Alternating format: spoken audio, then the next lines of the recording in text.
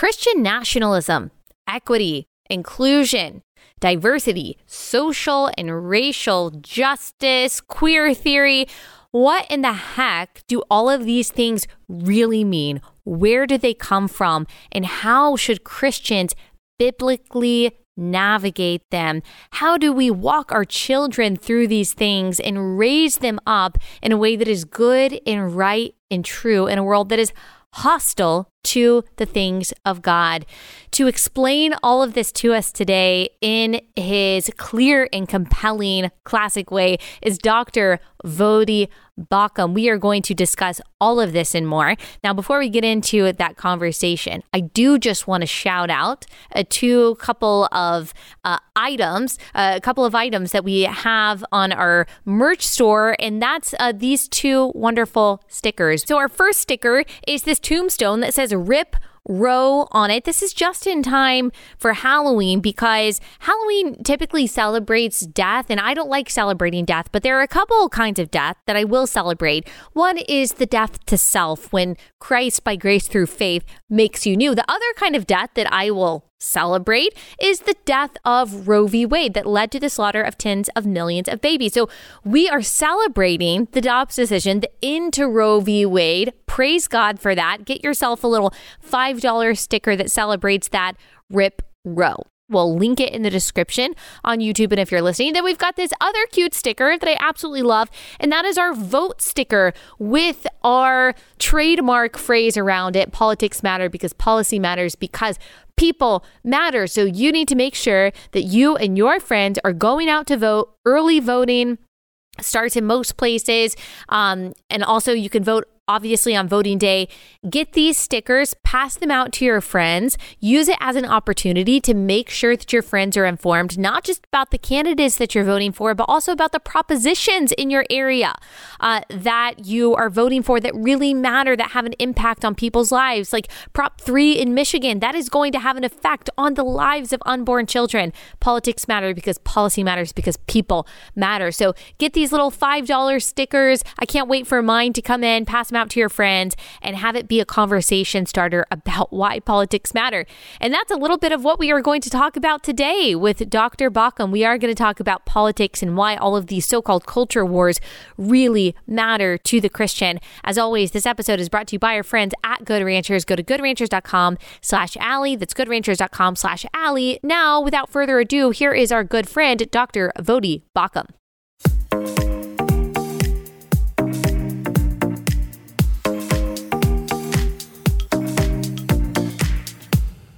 Dr. Baucham, thank you so much for joining us. I think this is the third time.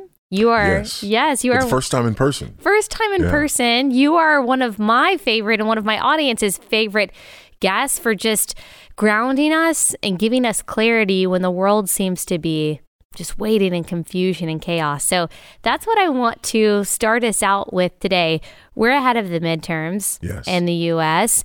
It seems that as there is more pushback and uproar by Christians, by conservatives against the chaos of the culture when it comes to gender, sexuality, the family, race, it seems that the other side is getting even louder, is accelerating even more. It just feels like we are at a pressure point, and a lot of people are scared, worried about the future of the country, the state of the world for our kids. Can you just give us some perspective? I know that's a big question, but about where we are, and as Christians who are just looking out our window and we're like, how do we even begin to make sense of all of this? Yeah, I think there's a couple of things there. Number one, it's a clash of worldviews, and it's been a clash of worldviews all along. But, you know, we also live in this sort of social media age where everybody's got a voice and everybody's got a platform. And I think that's what's accelerating a lot of this. So things that would have just been discussed in, you know, a gender studies colloquium, you know, at your local, you know, college or university, those things are now taking place in the public square. And they're taking place in the public square after a lot of groundwork has been done to prepare people's, you know, moral compass for this kind of takeover, if you will. So we've got people who for the last generation have been prepped for this. For the last generation, they've been taught, the foundational and fundamental ideas. This sort of general Marxist, cultural Marxist ideology, this general view, of the world and the way things work.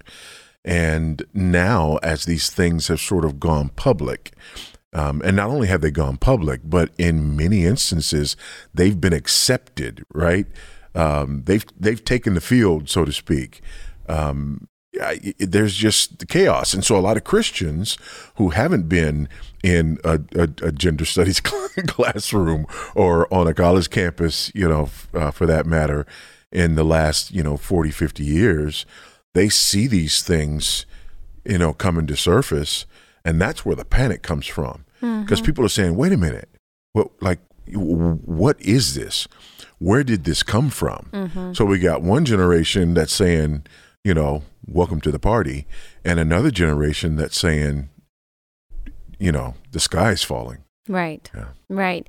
I think a lot of people believe that that the gender stuff, that boys can be girls, vice versa, that a lot of the race ideology that we saw poured out into the streets during 2020 and are still seeing, and really from about 2015, that idea kind of became mainstream, that all of this happened all of a sudden, that maybe it was Obama that brought this on, although I do think that his policies accelerated some of it, but that it's all of a sudden coming up, or it just originated in the last few years. And kind of what I'm hearing you saying is that actually there is a long academic history rooted in critical race theory and queer theory that has been in academia and intellectual spheres for a while. And the ideologies of feminism and of LGBTQ and as you referred to, the Marxist racial ideology, they have roots going back decades and decades. But for Christians who had never heard of this stuff in the past few years, it seems like all of a sudden the world has gone mad. How important do you think it is for Christians to understand the roots of these progressive ideologies? Do you think it's important for us to understand the roots of critical race theory, queer theory, the standpoint of epistemology, all that? I do. I really do think it's important. My last book, I addressed that. And I addressed it for this very reason. I believe we need to know where these ideas come from. Ideas have consequences, right? And if you're just looking at the consequences, but don't understand the ideas that have brought them about, then you're not very well equipped to, have a reasoned response. We do need to know these things. Now, do we all, need master's degrees in critical theory or whatever, some kind of grievance studies? We don't. But there are some general, historical overviews that we need. And there are some people out there who are being very helpful as it relates to giving us those general overviews. And my hope is that the work that I've done has contributed to that. Yes. And your last book is called Fault Lines, and you do lay that out very clearly. You don't have to read all of the original sources of critical race theory to understand what it is. Although that could be great. But by the way, reading the critical sources or reading the original sources will give you less of an understanding. Right.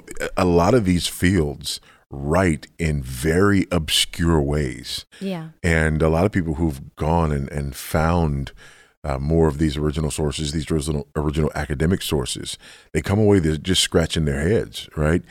Because people will say in 2,000 words what could have been said in 25. Right. Tell us how you think these previously just academic ideas spilled over into the mainstream. You talked about how we have kind of been conditioned before these hit the mainstream to accept them, whether it's through the rise of secularism, moral relativism. We had already been primed with feminist ideology, the idea that men and women can be the same anyway. They're basically interchangeable.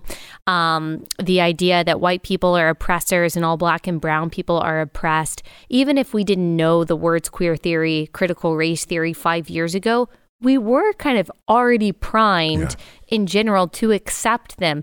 So at what was the tipping point that all of a sudden it seems like these things are mainstream? We got drag queen story hour. We've got corporations accepting the tenets of critical race theory. When did all of this become part of our culture? Yeah. The critical theorists really did a good job of infiltrating the institutions, often referred to as the long march through the institutions, right?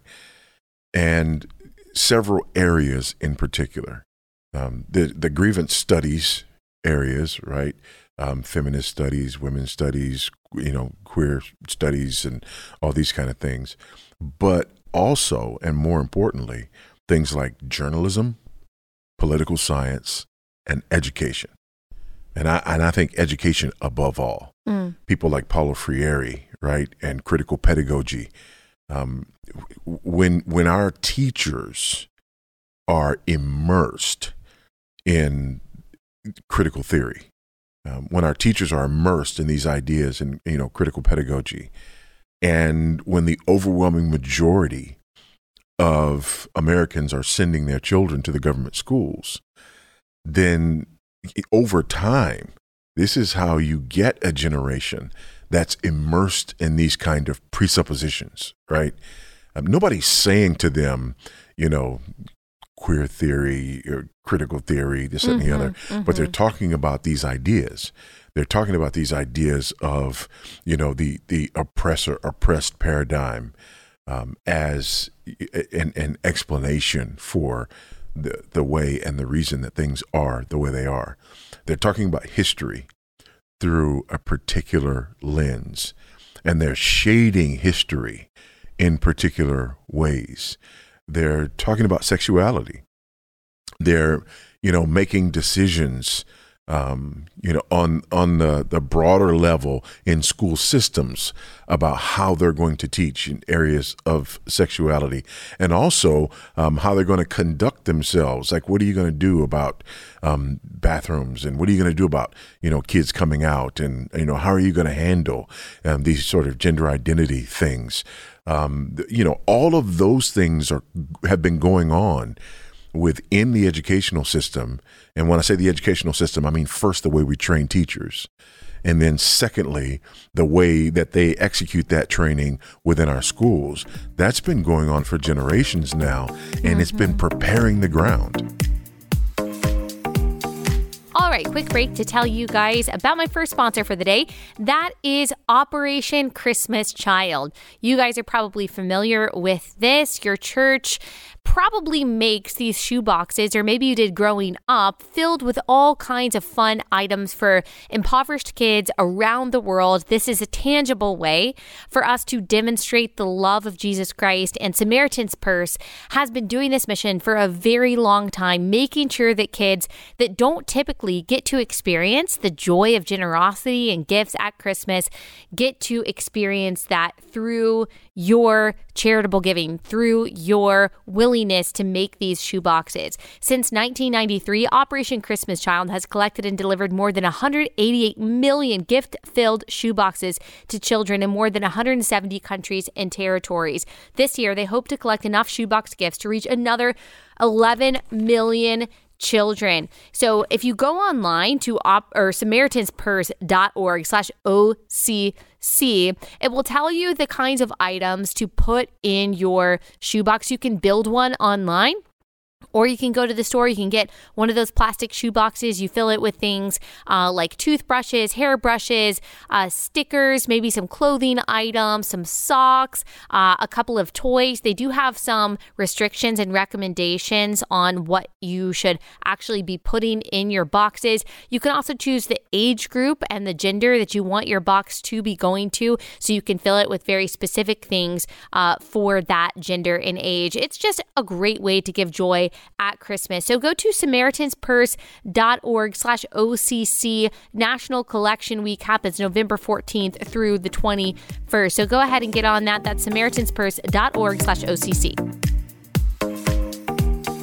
I have a lot of conversations with moms who have their kids, Christian moms, Christian conservative moms. They have their kids in public school. Now, I've also gotten to a lot of respectful, but I'd probably call them respectful arguments with women about this, because I don't believe that if you can help it, that you should have your kids in public education system.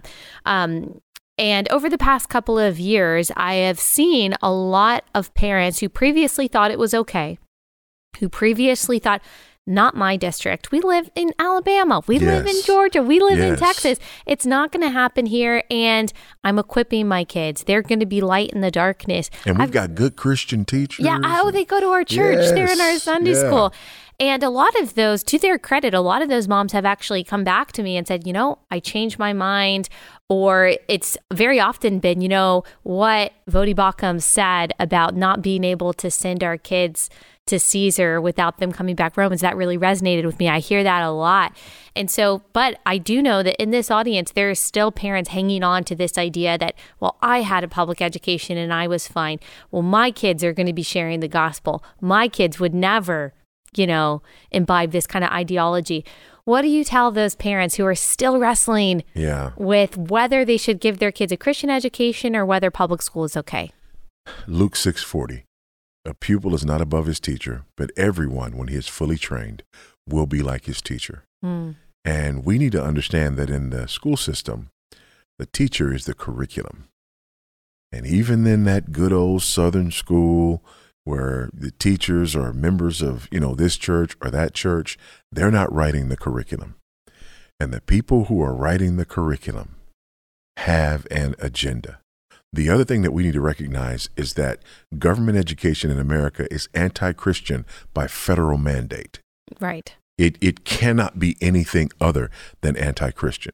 And for those people who say, well, we just need to reform the schools, to reform something means to take it back, right, to its original purpose. Yeah. Well, in the 1870s, when we got government education in the United States, Northeastern liberal Unitarians and Universalists wanted to establish the government education system in order to eliminate what they called religious superstition. Yes. When de Tocqueville came and looked at, America, one of the things he said was that education was everywhere in the hands of the clergy, right?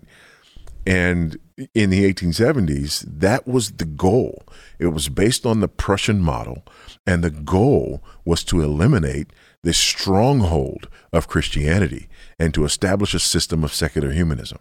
And that's exactly what we have. So people just need to have their eyes wide open. They, by 1900, even into maybe the 1920s, 2/3 of all students who would graduate from high school, if you will, it was still the church or the home or dame schools, as they would call them. We now call them co-ops.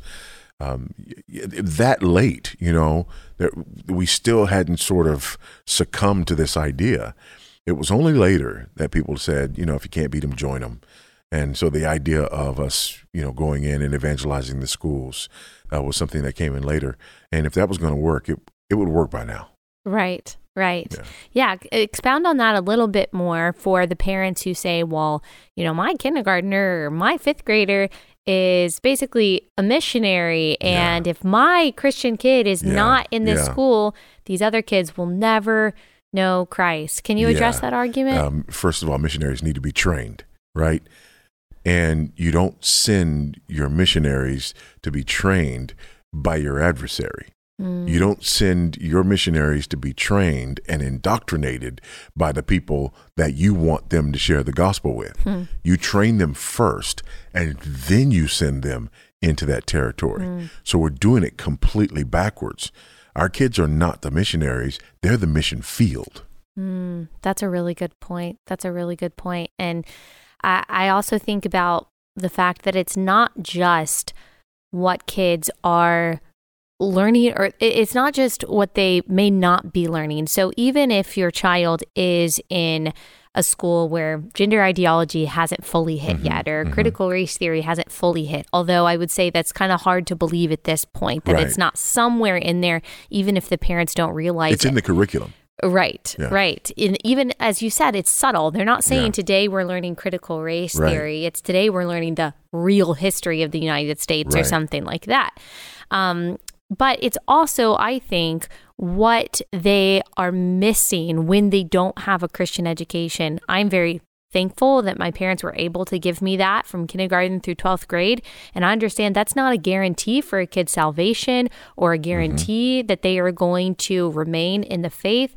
But when I think about how that foundation set me up for the rest of my life, how I still use the gospel-centered education that I had in every subject, I just think that that is one of the greatest gifts that my parents gave me. Because even if in a public school, they're not learning some of the crazy progressive stuff, I promise that they're not learning the gospel. Right. I promise that they're not learning how to apply their faith in math, in history, etc., like I did. And Allie, even beyond that, in modern American schools, they're also not learning how to read and write and do math. Right. Right? Right. I mean, our schools are terrible academically. So for the Christian parent, what we're saying is, I'm not only willing to compromise theologically my kid's education, right? By the way, kindergarten through 12th grade, a child spends 14,000 instructional hours in school. Okay. So I'm number one, I'm willing to compromise theologically and teach my children by default that Christ is not Lord over academics. Number two, I'm willing to compromise academically because the American school system ranks middle of the pack and below in math and science, for example. So, we're not only doing harm from a biblical, theological, Christian worldview perspective, but we're also doing harm from just a basic academic perspective as well.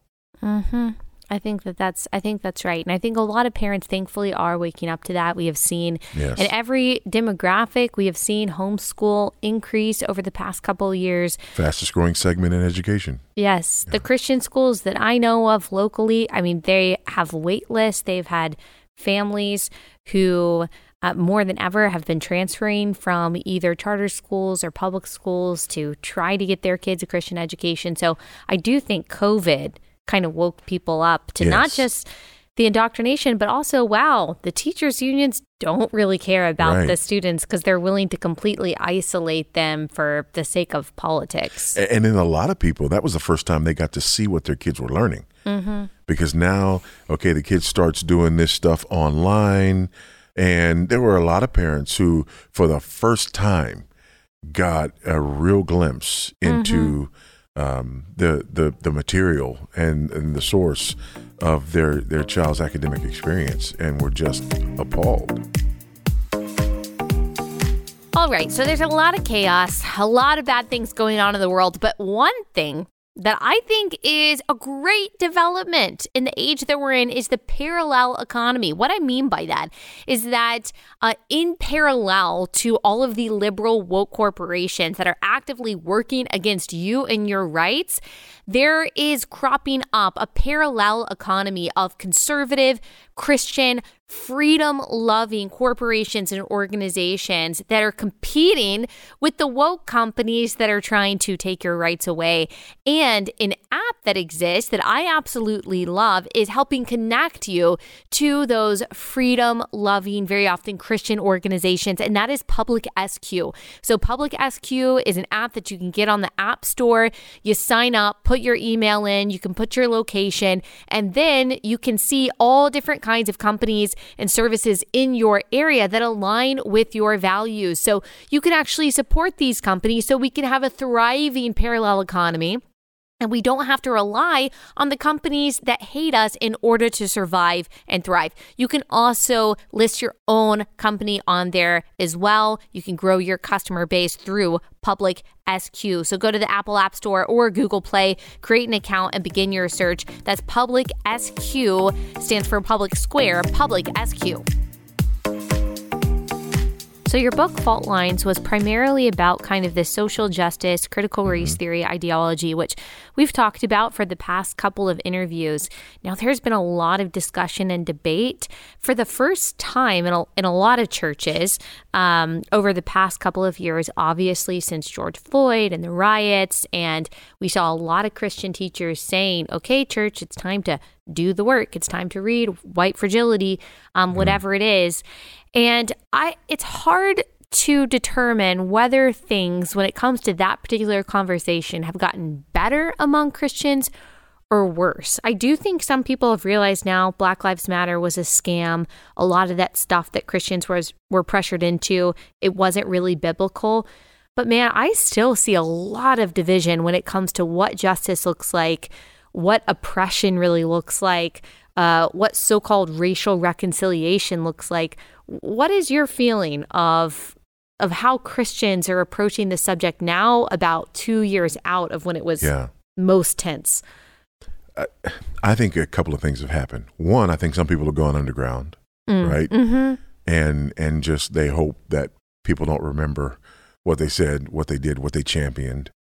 I think two, some people have just they've kept the same ideology. They believe, the whole anti-racist ideology.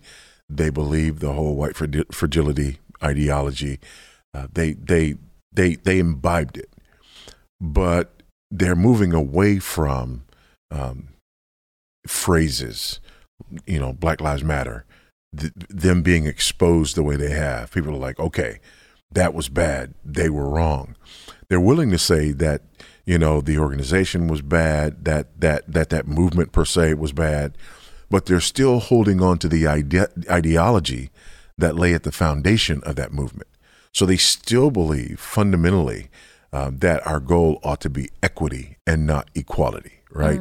They still want the diversity, equity, inclusion, program. And just in case there's anyone new here, can you just tell us the difference between equity and equality? So again, equality is that age-old idea that everybody is equal and ought to be treated equally, and that everybody ought to play by the same rules and have the same opportunities, right?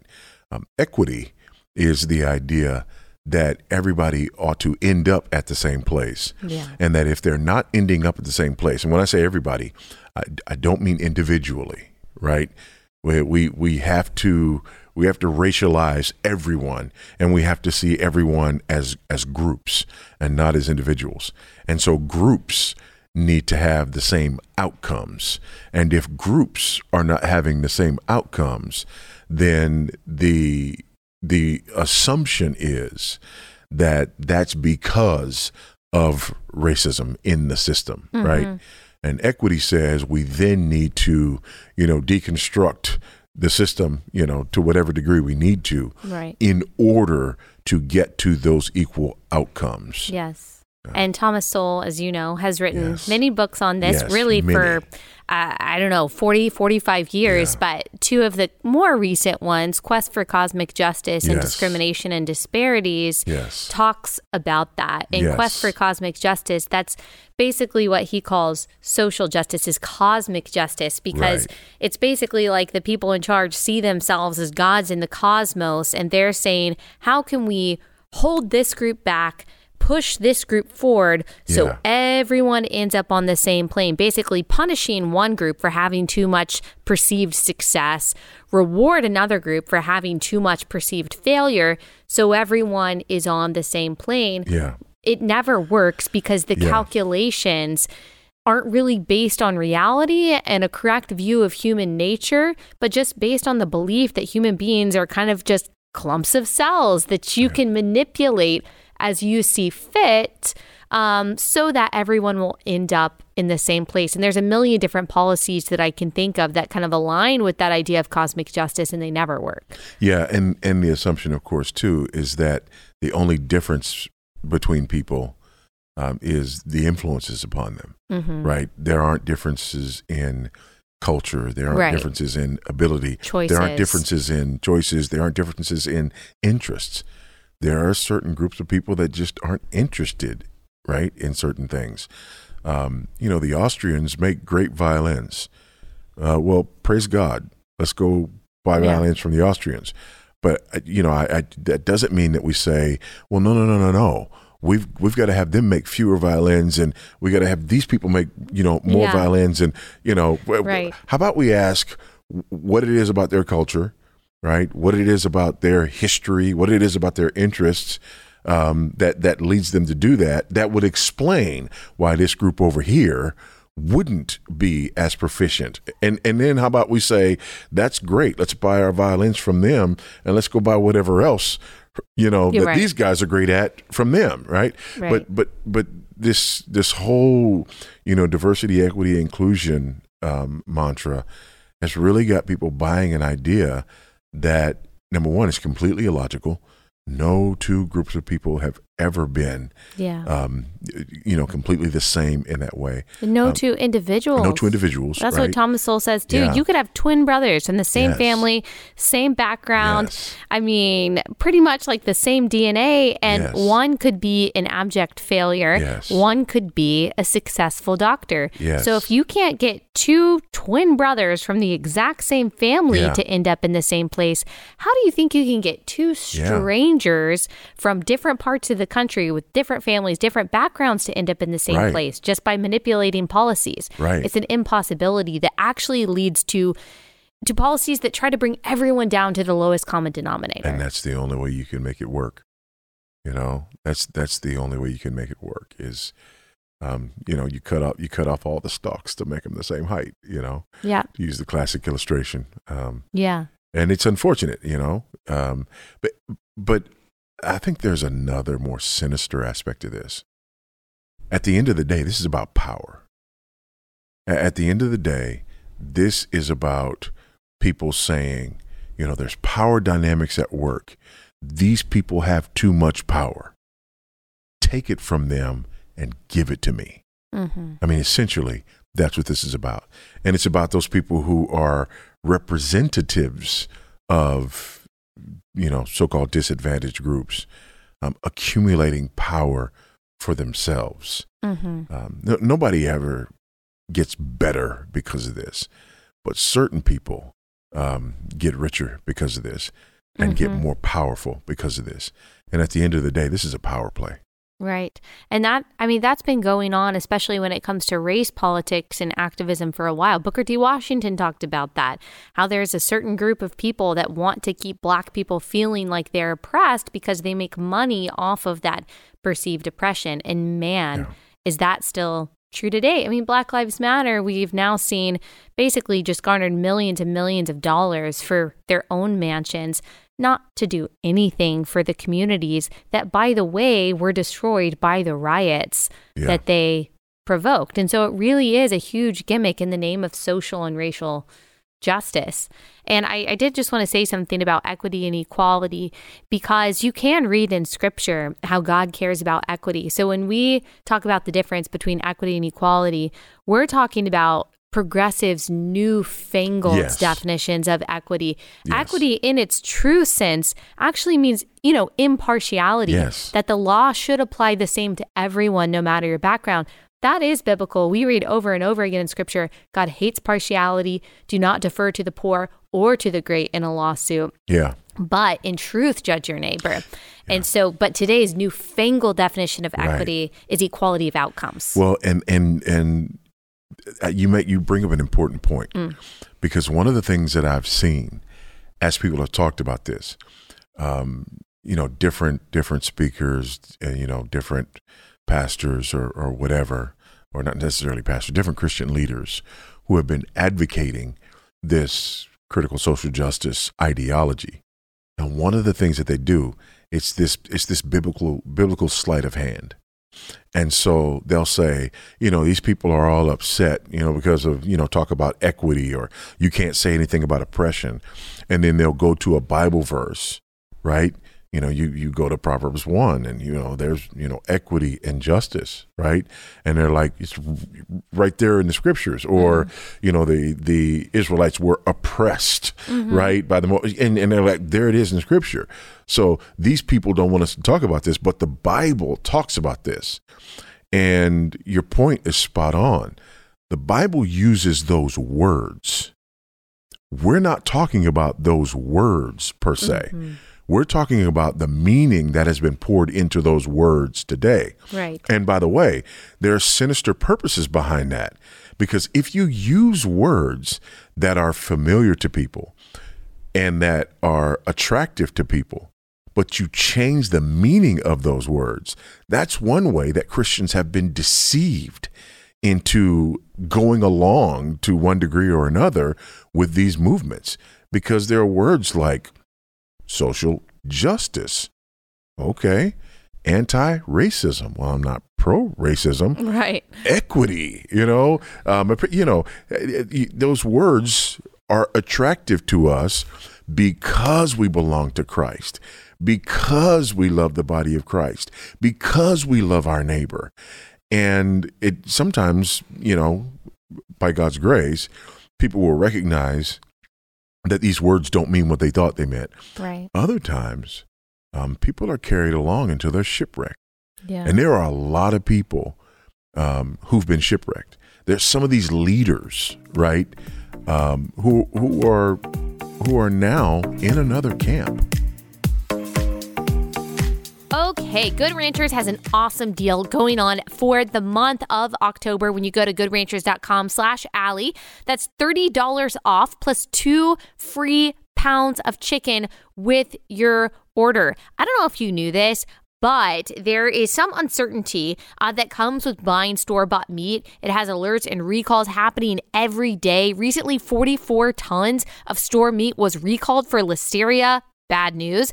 Consumers can trade in their spooky store-bought meats for peace of mind with Good Ranchers. So stop worrying about the instability in the meat that you are getting from the grocery store that's very often imported from overseas. Support meat that is sustainably sourced, ethically raised, all by American farmers with Good Ranchers. Go to goodranchers.com/Allie. You'll get $30 off plus 2 pounds of chicken. That's goodranchers.com/Allie. American meat delivered right to your front door. goodranchers.com/Allie. I heard a spokesperson for the NHL the other day say that they are working to reduce the number of white people in the corporation. They need more minorities working for them. And you hear this a lot. You hear this from churches. You hear this from Christian schools saying that basically it's a problem when you have too many white people, almost like whiteness is some kind of like disease that you need to eradicate or diminish. So, I mean, how should Christians think about that? You like diversity, sure, but should we be seeing whiteness as some kind of problem to be solved? Yeah, I think we need to be truth tellers. I think we need to be people who treat one another with respect and with dignity, based on the fact that all people are made in the image of God. I think we also need to be people who recognize and appreciate the true diversity that God gives us, right? In gifts, talents, abilities, desires, whatever. One of the things that's so sad about all of this is that these moves to get rid of these people in favor of those people, these moves give a form of diversity, but they destroy another kind of diversity. What I mean by that is this. They want people who are ethnically diverse, but they don't want people who are ideologically diverse. So, for example, people say, we need to elevate Black voices. Okay, great. How about Vodi Bakum? Oh, no, not his voice, right? Because we don't want ideological diversity. And so I think we need to be honest with one another. I think we need to, respect one another enough to live in that kind of honesty with one another.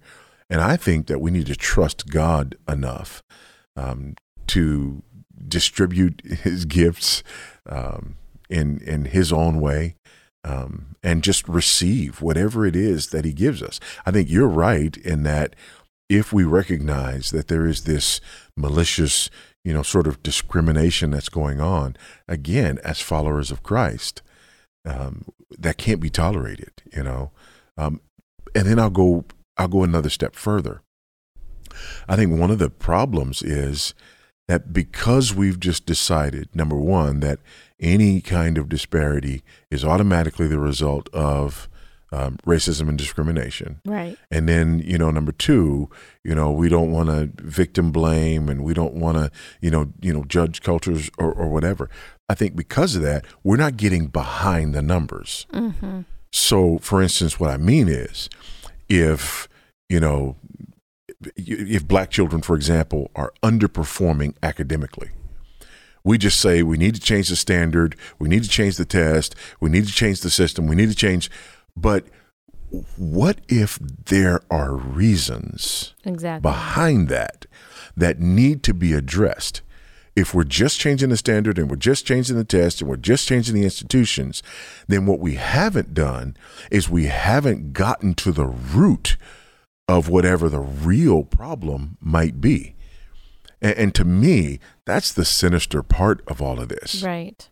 In San Diego, I think it was that they basically they did away with a grading scale because disproportionately Black and Hispanic students weren't getting the same scores on math tests as the Asian students were. Yeah. And so kind of what we were saying earlier, just lowest common denominator, rather than saying, okay, why is this group of students falling behind? If this is the standard that people need to reach to be successful in life, to be productive members of society, rather than lowering it so no one is a productive member of society, how can we bring this group up? And actually, if you look at the numbers, obviously fatherlessness has something to do with it, but also Asian students on average spend the highest number of hours on homework, higher than white students or anything else. Yes. And they have more wealth than white people as well. So, right, exactly. Yeah.